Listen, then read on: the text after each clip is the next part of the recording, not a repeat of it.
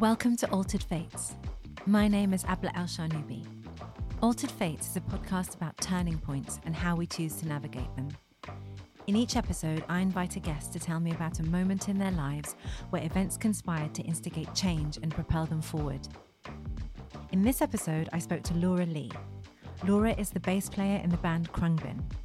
I met Laura in 2012 when the band were just starting out and had the good fortune to work with her. Since then, the band have enjoyed a meteoric rise and are hugely beloved by fans all over the world. Laura is one of the most magical, inspiring people I've had the pleasure of meeting. Serendipitous circumstances seem to follow her wherever she goes. I had a technical issue in this episode. I made the rookie mistake of not changing the batteries in my Zoom recorder before the interview. I had to gather all of my Laura Lee-inspired trust that things were happening just as they should and not freak out. Apologies for the drop in sound quality. I hope you enjoy our chat. This podcast is about, it's called Altered Fate, so it's about moments that sort of change your fate. And I usually ask the people that I interview whether they believe in fate, and I feel like I don't even know if I need to ask you. I feel like we could just have a podcast at Wagamama. Yes. Like every 2 years, we just record our conversation. And in 10 years' time, it'll be amazing. Absolutely. Because every time I will have come out of some different bubble. Fatalistic change. Yeah, completely. Well, one thing I just wanted to, I was, thinking about talking to you and thinking about the way that you and I met. And actually, I feel like that was completely fated. So just a bit of background. Laura and I've had the really amazing fortune to work with Laura and Khruangbin as their publisher for a little while. And the way that we met, which was a really long time ago now, it's back so in cool. 2012. So yeah, I'm going to say my side of it and then maybe you can say your side of it. For me, our really dear friend, Andrea, mentioned in passing one day, she was like, my mate's moving to London and she's in this awesome band. You guys should meet. And I was like, great, introduce me, just introduce us. It'd be great. And totally forgot about it. And then the next thing was a few weeks after that, Bonobo's Late Night Tales compilation came out and we put it on and Calf Born in Winter was the first track. And Tom, my business partner, and I listened to it and we were just like, oh my God, what is this? How do you say that? What? Who are they? They're amazing. This is amazing. And just completely blown away by that tune. And then a little, maybe a couple of weeks after that, Bonobo was playing in London and I had not organised a ticket and I was with a bunch of friends, some of whom were in the band. We were sitting outside a restaurant near where I live in London and they were like, have you got a ticket? And I was like, no, I don't want to keep hounding him. He's really busy. And then they were like, oh, just text him again. So I text him again. I'm like, Si, I'm really sorry. It's really last minute. Is there any chance at all? No worries if not. And he goes, oh, looks like you can be Laura Lee. And the reaction around the table was, everyone just went, oh no, Laura Lee's not coming. And I was like, what about me? I'm coming. Who is Laura Lee anyway? So I go off to the Bonobo gig, sign in as you on the door because I'm under your name for the guest list spot. And then go to the gig, everything fine. And then literally 2 days later, Andrea sends me an email going, hi, Abs. I want you to meet my friend Laura Lee. She's in a band called Khruangbin. I was like, my head nearly exploded. I was just like, what just happened? It's just like this. Yeah, I mean, that's pretty much it. I think I had moved to London and I was determined to keep the band going, even though it seemed like an impossibility because we were all from Houston and I was in London and I kind of felt like it was this mission and challenge because everyone in Houston was like, well, you're gone. So the band's over. And it's like, no. And so when I got to London, I was sort of determined to find every avenue in that I could with what I knew and met Simon and he put that song on Late Night Tales 1 and 2 afterwards when I asked him if he had any recommendations for contacts of anybody in the industry, you were actually the only person he gave me. You're kidding. And no, so it was the only person and I was like, cool, I'm going to follow it. And then when I met you, you were like, oh, I was just you at a concert. Cool. I feel like in my fate-driven life, I guess, as it were, that those sorts of connections always feel like a signal that this is the right thing, or you're on the right path because, I guess I believe in signs in that way. Yeah. Not in like, I don't know. I feel like when a sign is a sign, and that's a sign. Like, how weird is it that I moved to London, period. Yes. And then I only knew 3 people there. 2 of them were people you knew well.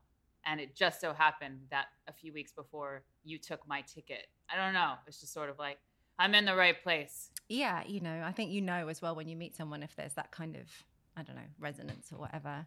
I've been thinking a lot about, you and the band and the way that you live personally, which is quite kind of intuition-led, really, the decisions you make and stuff, but also how Khruangbin is there's such a sort of charm about the band. And I think part of it comes from this like authentic love for what you do, and this kind of keeping everything really focused on who you are and how you feel about your music and how you want to connect with your audience and all of that stuff.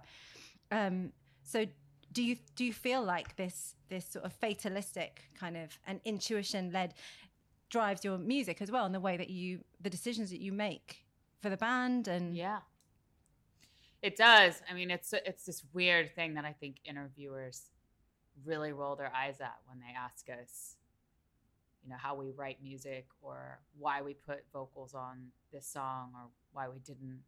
And we're always like, well, the song tells you what it wants. Absolutely. And they're just like, great, that's not an answer. But it is an answer. And you are in the studio and the song does tell you what it wants. Like, you have to find a way into the song. That's what our engineer, that's his expression. Like, you have to find a way in. And it's sort of like you have to start somewhere. And so it has to start with a bass line or an idea or a chord change or something. And then once you have a way in, then it reveals itself to you. I remember when I was doing my creative writing course, my tutor saying to me, and I had a summer to go away and finish a manuscript because I was doing a course and I had to hand in this novel at the end of it. And I was really freaked out about spending 3 months on my own. And I kept saying to her, like, I don't know what happens next in the story. And she said to me, it's like driving a car at night. As long as you can see what the headlights show you, when you get 10 meters in front, you'll see the next bit. So just don't worry about it, And I think that's a really good kind of way of thinking about it, is that it's not like a thing drop. Maybe sometimes it drops into your head fully formed, but I think a lot of the time, like you say, you're unearthing it as you go, kind of thing. Totally. Okay, so I mean, I can think of so many stories that you've told me that have completely blown my mind. So I was wondering if perhaps, so you were saying about, it has to start with a bass line or it has to start with, a chord or whatever. I immediately thought of Two Fish and an Elephant and the story you told me about the painting. And yeah, God, I haven't thought about that story. I have. So I moved upstate New York, or not totally upstate. I guess that's upstate New York, as we'll probably say Hudson Valley isn't upstate, but I'm in Hudson Valley. Yeah. And I've decorated it to my heart's content. And one of the things I did hang up was the painting of Two Fish and an Elephant, which when I bought, I was in Kerala, and I kept going back to this painter who wanted to charge me more than I could afford.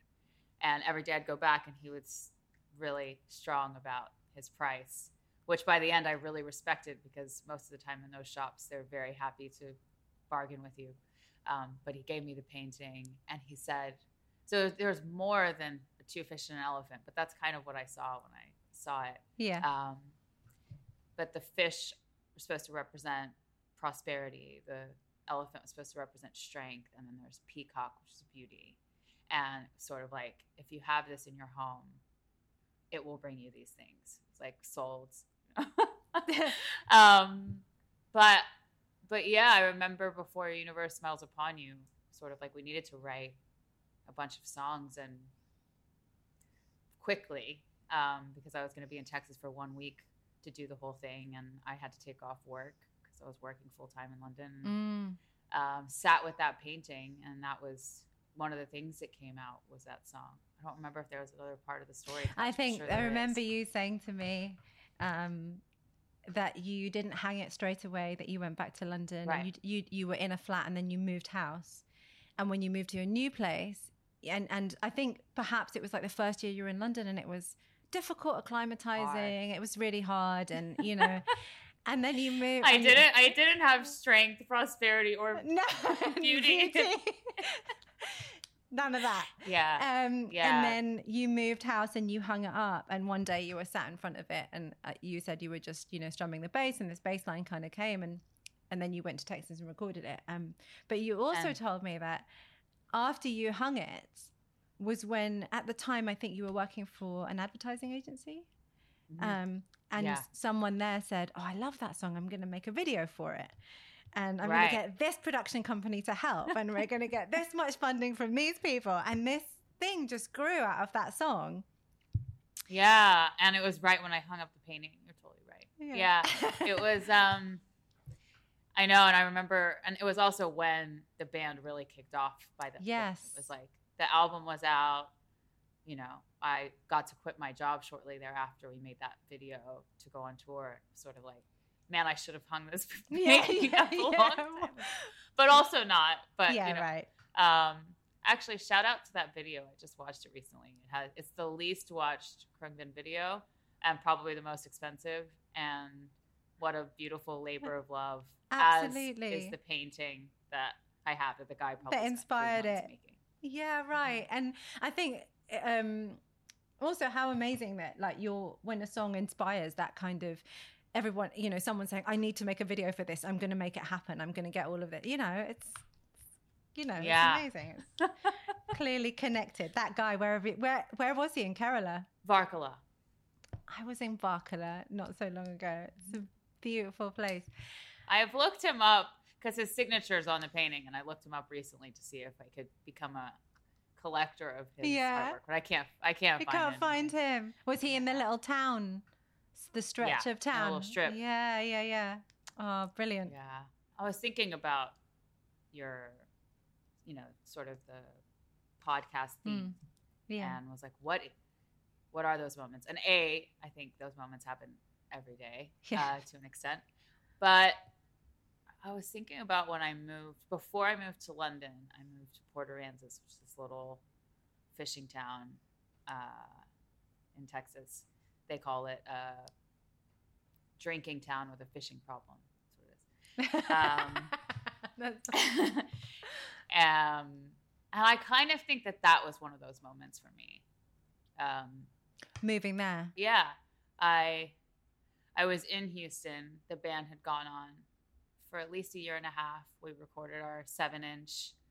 I felt like, in terms of the band, I felt cool. I felt like I'd done this thing that was risk-taking and creative, and I felt like I fulfilled that part of my life. I had also started a tutoring agency that was working, and I was making a decent living. I had a good apartment. I had good relationships. Everything was kind of good. And I had this moment where I was feeling like, why don't I feel like everything is great? Like I'm still feeling like a yearning for something. And I had always wanted to move out of Houston. And for one reason or another, I had stayed. And Houston's amazing. I mean, we're constantly talking about how great Houston is. It's just about, I think, my need for adventure and exploration. And I just felt like I hadn't lived in that sense. And there's also a thing that when you move away, the ability for reinvention, you don't even have to fully reinvent, but there's no concept of who you are yet. Absolutely. By the community. So this weekend that I had that feeling, I decided that I needed to go to my grandparents' grave in Brownsville, Texas. And I drove down there. Brownsville is like, there's some sort of statistic for how many palm trees there are in Brownsville. It's like tons of palm trees. And I called my mom when I got to the cemetery. It's like, where's Grandpa's grave? She's like, oh, I know it's near a palm tree. Great. Thanks for that. And it's really sweet. It's the last time I've gone to visit that grave was this moment. And I've been thinking recently how I need to go back and like close the circle. But I sat on his grave, and his tombstone, the only thing it says is, "Hey neighbor, when's your birthday?" Because that was his favorite thing to say to people. Oh. And I like sat and I brought him some flowers, and I was like, Grandpa, I need a sign. Like something's missing and I don't know what it is. So I'm just going to sit here and tell you that I'm open. Because he was a very sign-driven person.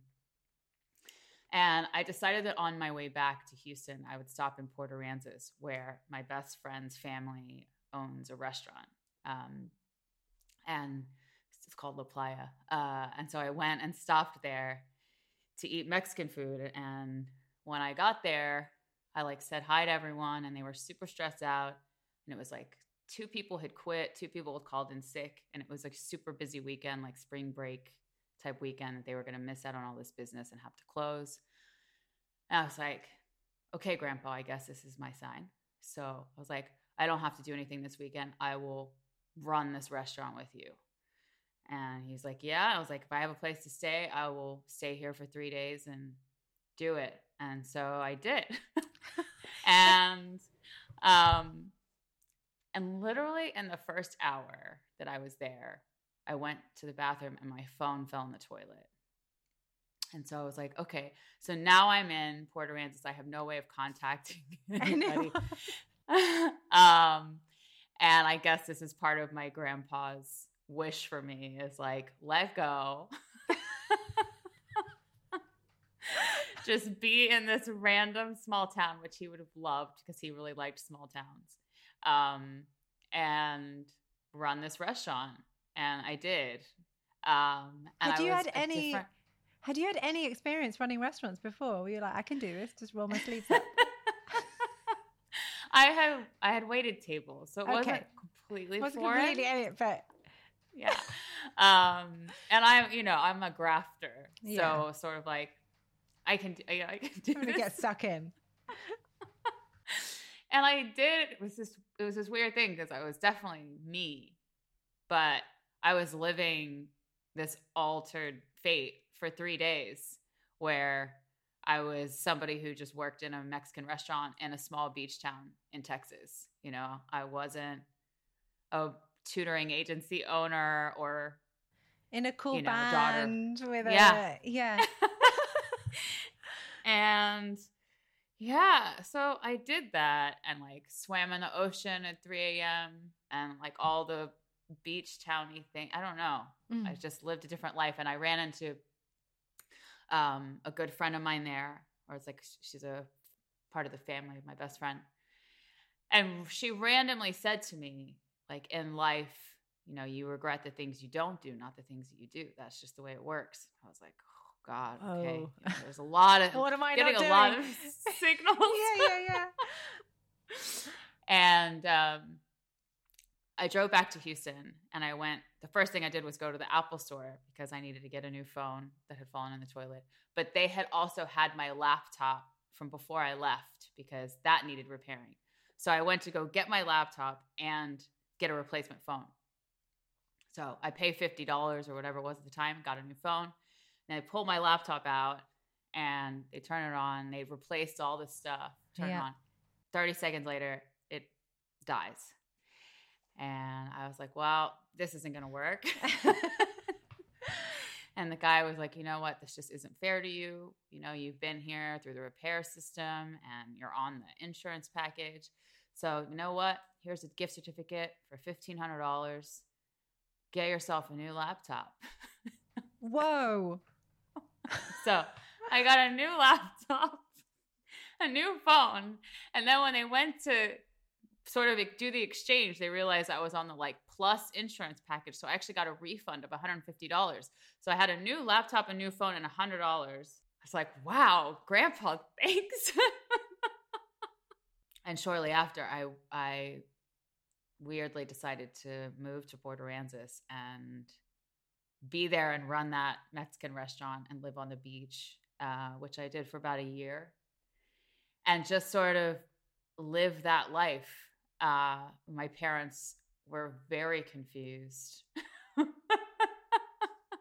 because they had worked really hard to leave small towns to live in the big city, and I had been well educated, etc., and I was just going straight back. But I remember talking to Andrea, who we talked about earlier, about this whole thing, and she was like, I think Port Aransas was like you were testing out your frog legs, or you're sort of like, if I can do this here, then I can move to London, which is a big leap. But I hadn't ever lived anywhere else. I remember talking to somebody about like hometowns, and some people never want to leave and other people like long to leave. And they said it's the scene of the crime. I was like, yeah, it's the scene of the crime. There's so much history that you have growing up, and I had some quite like traumatic stuff happen to me when I was young, and then I was rebellious from it. And it's sort of like there's so much stuff there that actually being away from it, that stuff was gone. And weirdly, moving to the small town of Port Aransas was, I think, equally easy and difficult as moving to London was. For the exception of the actual distance, I met way more people in London that were like me, but it was much farther, sort of like, and you still have to find your footing everywhere you go. You have to figure out where you buy this grocery thing, But yeah, it was like a testing ground for me, and I'm so fond of that year of my life because it was sort of this very sweet time where I was discovering my need for adventure. At this point, I have the awful realization that my audio recorder has stopped recording. But in the spirit of Laura Lee, we decided to follow the signs and carry on anyway. I'm sorry for the temporary drop in audio quality.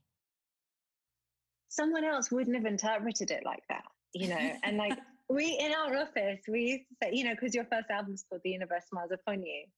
Mm-hmm. And it was a thing in our office. It's like, is the universe smiling upon you? Look harder. Maybe it is, but you just can't see it, because something I've taken from the many conversations I've had with you is it's about how you interpret the event. So your phone fell down the toilet and you thought, okay, then I'm obviously meant to stay here because now I can't contact anyone. Somebody else would have been, pissed off. Yeah, I know. I don't know. It's interesting. I think I found that when you are open to things like that happening and then, I don't know, like them leading you down whatever path that is, then it's more fun. Have you always been like that, Laura? Is that just part of who you are, do you think?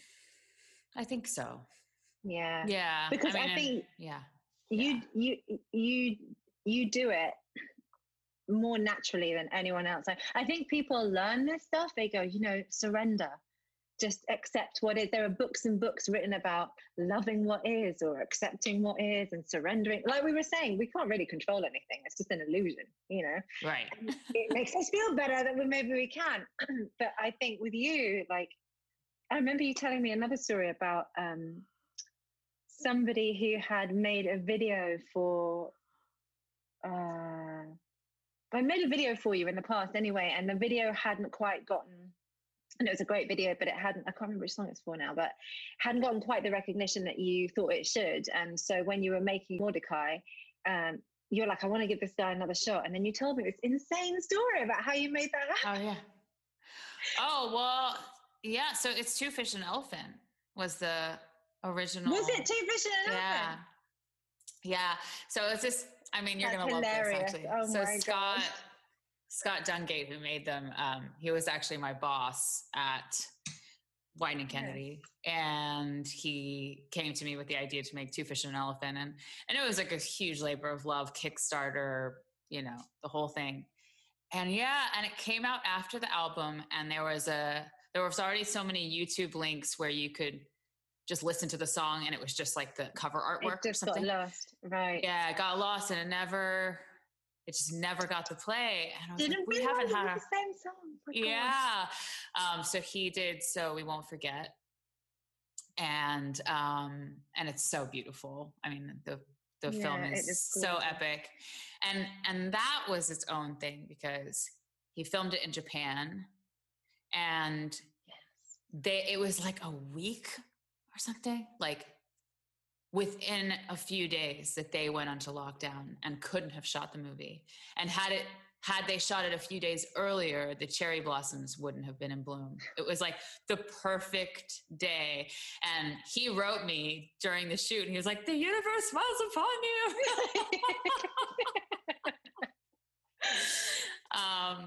Yeah. But yeah, I think if you just go with it, if you go with these things that happen, and it's not a panic necessarily, it could be an opportunity sort of thing. It just feels more fun. Not wanting, I suppose it's about kind of trust, isn't it? It's trusting that whatever's happening is supposed to happen and it's leading somewhere good.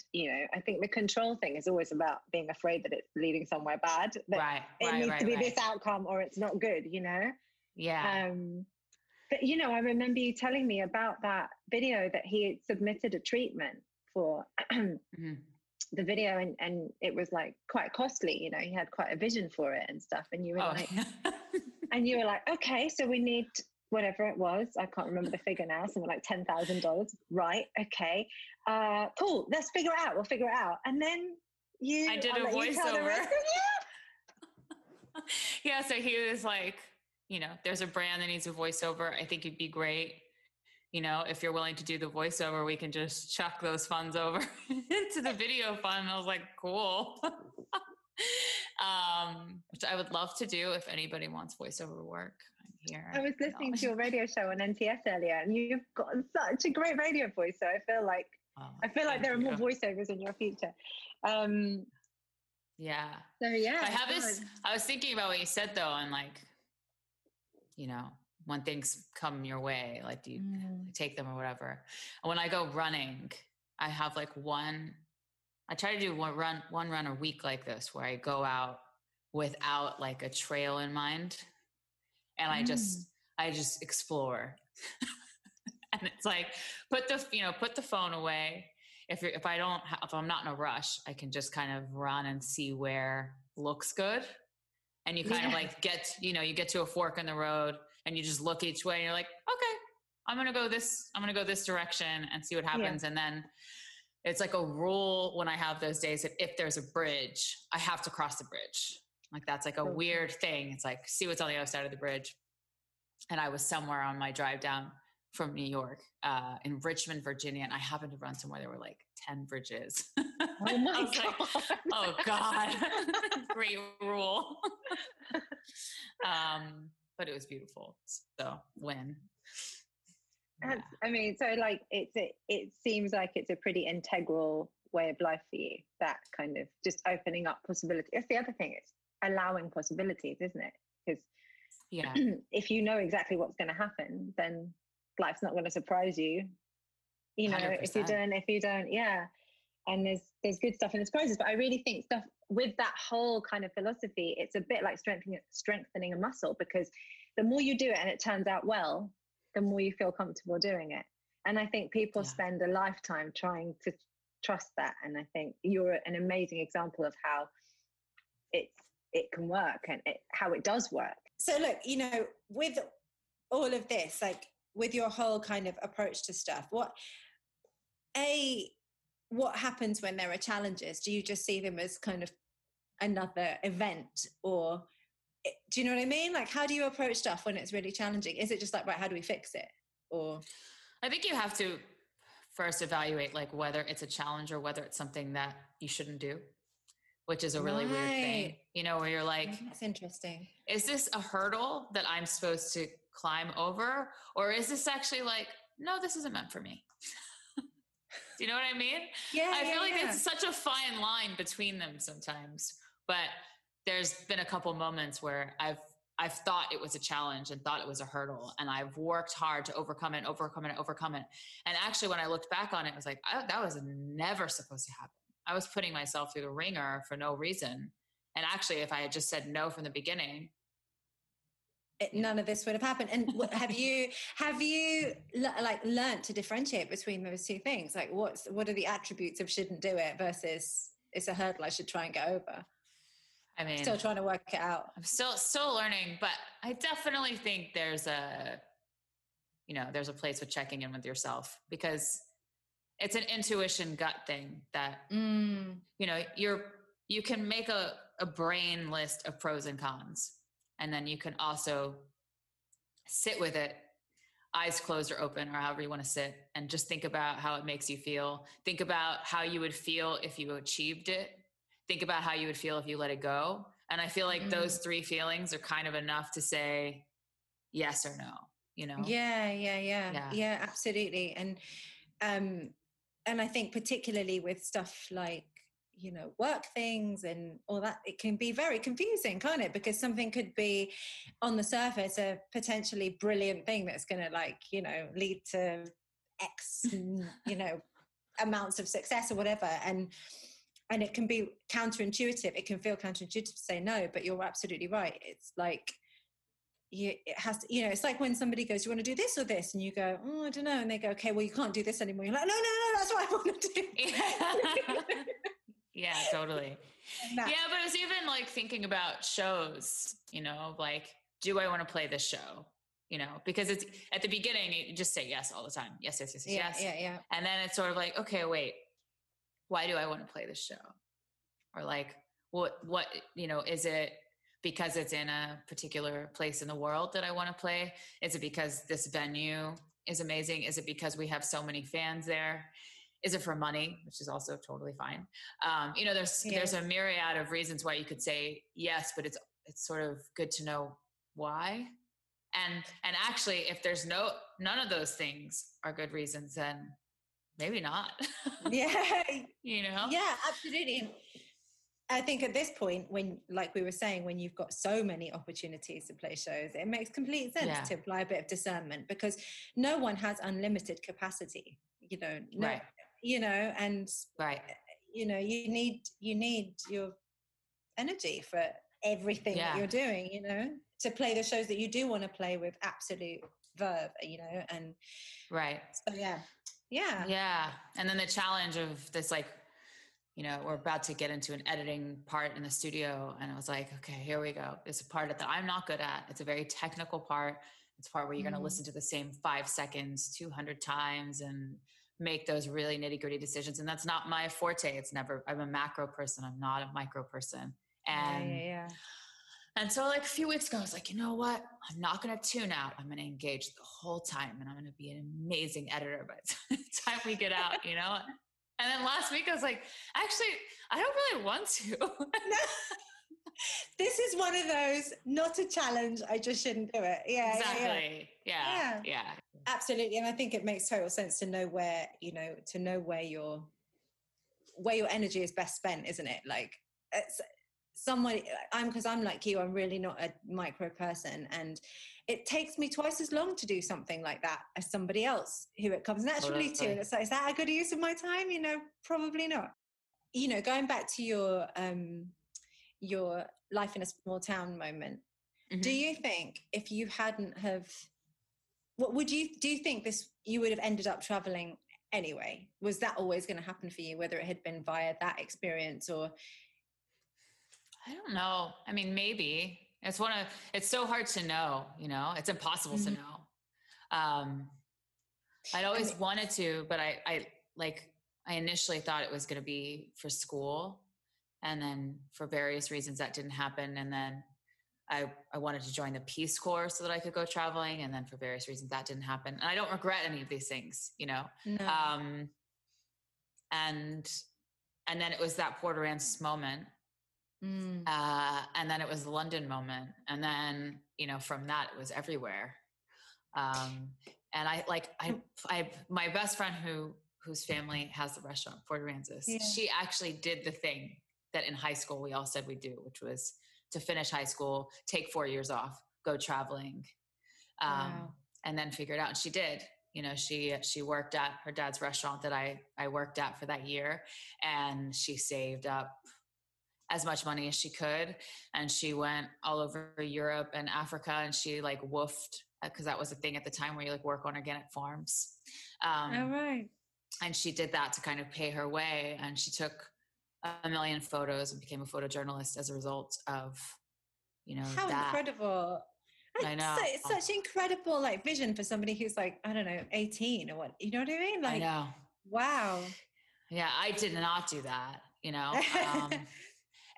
so I remember, I do remember feeling like that, like I didn't do that thing. I didn't go to school anywhere else. I never left. I never had that thing, but it's hard because I think with every year that passed where it hadn't happened for me, then you also feel like maybe you're not meant to, or.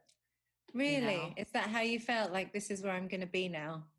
Potentially. I definitely felt like when I left, I got out of some stuckness in a headspace. And as I said before, everything was amazing. It was like there was nothing to feel bad about being stuck about, but I was too young, or I felt I was too young to just be done, But to me, like listening to you talk, what I immediately think is it's the fact that you had that feeling, and it's the fact that you acted on that feeling.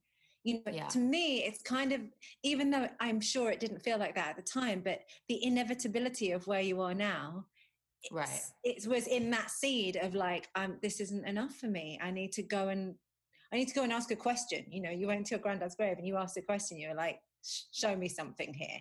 And I think that is what's it's really the seed of everything that you do. It's like, I have an urge to do this. I'm going to follow that. And then I'm going to take whatever comes from it, my phone falling down the toilet. Right. Yeah. So it's like, maybe, it wouldn't have been in the locations that it's been. And maybe maybe it wouldn't have been Khruangbin. That was the thing, Yeah. But even Khruangbin, you probably would have had some adventures, I imagine, of some kind. I can't imagine that you wouldn't. But even with Khruangbin, like, really was like an act of will keeping it going, being on opposite sides of the world. And did you have, this is a really broad question, but what does it mean to you? What is it that drives, what is Khruangbin to you? But wow. That's a big question. It is a big question. I feel like it's like true friendship, because when people look at us basically and based on what we look like, don't understand how we became a band, or how we became friends, and our response is like, it's Houston, which is totally true. But we didn't go to the same school, we're not from the same neighborhood, and it's really special, the sort of Venn diagram of DJ, Mark, and me. And I think what that Venn diagram is Khruangbin. And it's like authenticity and integrity and beauty and friendship and sort of finding the thing that connects you, and that middle bit of the Venn diagram. Exactly. It's like, that's what Khruangbin is. And I feel like that's what we're trying to do. If there was a sort of mission in terms of our audience, it's like, we want our shows to look like the Venn diagram of the world, right. Cause that feels like a really beautiful, mission to create through music. It's always been like such a connector, inviting people into that kind of friendship, and I think like I'm always trying to put my finger on what it is about you guys that's so, like, I was saying to somebody earlier, it's like there's something charming, it's charmed. The band is like, there's something really charming about it. And I think part of it is that on the surface, you look at you guys and you're so cool. You're so cool. Do you know what I mean? Whatever that means. Do you know? It's like, you're very aspirational and you're incredible on stage and all of that stuff. But despite the sort of facade of like, it's not really a facade, it's actually who you are. But underneath that, there is this genuine humility and authenticity and friendship and all the things that you just said. And that is an unbelievable combination, because I feel like you really are those people. You are those cool people. You're also the person that sits and like hand writes notes to God knows 500 people or whatever. That's all true. You know, obviously you are Lizzie and you are Laura who bakes and runs trails, and that's all true. And it all comes out. It's all on show, all of that. And that's amazing. You know, I think it's really special. And I think people feel it and they want to be a part of it. And that's lovely. Yeah. I was thinking about it recently. Like I mean, despite what people would think now, and this wasn't the case when I was in London and found like loads of friends, too many friends. But I was never like popular or cool. Really? And I was definitely more of an outcast than an in-group person for most of my life. And wow. I think Khruangbin was the first time I fit in, which is so sweet. You know, but I really do think that it's really the first time I had that feeling, and we're so unconditionally loving towards each other and our similarities and differences, you know. That it was the first time I fit in, and then we made this thing and I was like, God, this is great. I was like, so people have to hear this, you know, like I think it's great. And I don't think I really had felt that kind of compelled to push for something. You know, and when we made that decision and we started the band, it was like, it was my baby and I was going to do my best to make do the it right happen, thing, make it work. Yeah. Absolutely. Yeah. Have there been like unexpected challenges from the success, you know, because it's what you wanted and now you have it, and how? Yeah. I mean, that's always the funny thing, right? It's I mean, there's constant challenges. I think there's a challenge now to hold on to the preciousness of what was before it got so big. Yeah. Like, how do you put out an underground release now? I don't know. Right. Although I was having a chat with Annie, your manager, about how you're managing to do that anyway. You know, we're trying. Yeah. There's always a way. Yeah, we're doing our best to try to still, you know, be the like treasure that you find, because I think that's what we love, finding treasures. Everybody likes finding treasures, and I think for so long, Khruangbin was that for people. It was like the universe came out in this really like grassroots way, and Kuntodo still, you know, people still didn't really know about it, and so we were always that band that everybody found us first. Felt special, you know? For knowing about. Yeah. And now it's too big for that, and that's okay, you know. And so it's sort of like, but how do we make sure that we don't lose whatever that was? Sure. Before Mordecai came out, it was like right after we finished the record, and it's, you know, it's not a pop record, but it's sort of the most accessible record that we've put out in terms of the vocals and et cetera on it. And we all had like a real like holding hands kind of chat, just being like, what do we want? Like, we haven't had a conversation of like, what do we want? Because we've just been on the ride where we're just saying yes, and things are growing. And I was like, I'm okay with things being exactly as big as they are. I do not need them to get any bigger. I realize that you can't control everything, and it will naturally get bigger because more people will naturally find out about the band, because that's just what happens. But I don't want to push for it anymore, you know? And that was the general consensus, you know, and it was sort of like, cool. But how brilliant that you're all on the same page, you know? Cause, you know, it could be a real point of contention if one of you wanted to be like world dominating and the others were like, not so much. Now that you've had all these amazing experiences, and what's next? I don't know what's immediately next. I think, you know, it might sound simple. I want to be in Khruangbin for the rest of my life. Like I want that to be my job, even though it's a weird to say that it's my job, but it is the best job I've ever had. And I really like to stay in this position. Yeah. And it's work as well. It is work. I mean, it's, you know, it's 100%. Amazing. Yeah. That's the goal, is like to keep making music, and to keep exploring music. You know, I think I've begun on a music streaming fast, for the last month. Really? I don't know. I needed something different. So I've been listening to mixes, and that's it. Great. Yeah. Someone's curated it for you. Yeah. Yeah. And so I hadn't been on anything in a while, and I went to Khruangbin's Spotify the other day, and I was looking at our top 5 songs, and I was like, wow.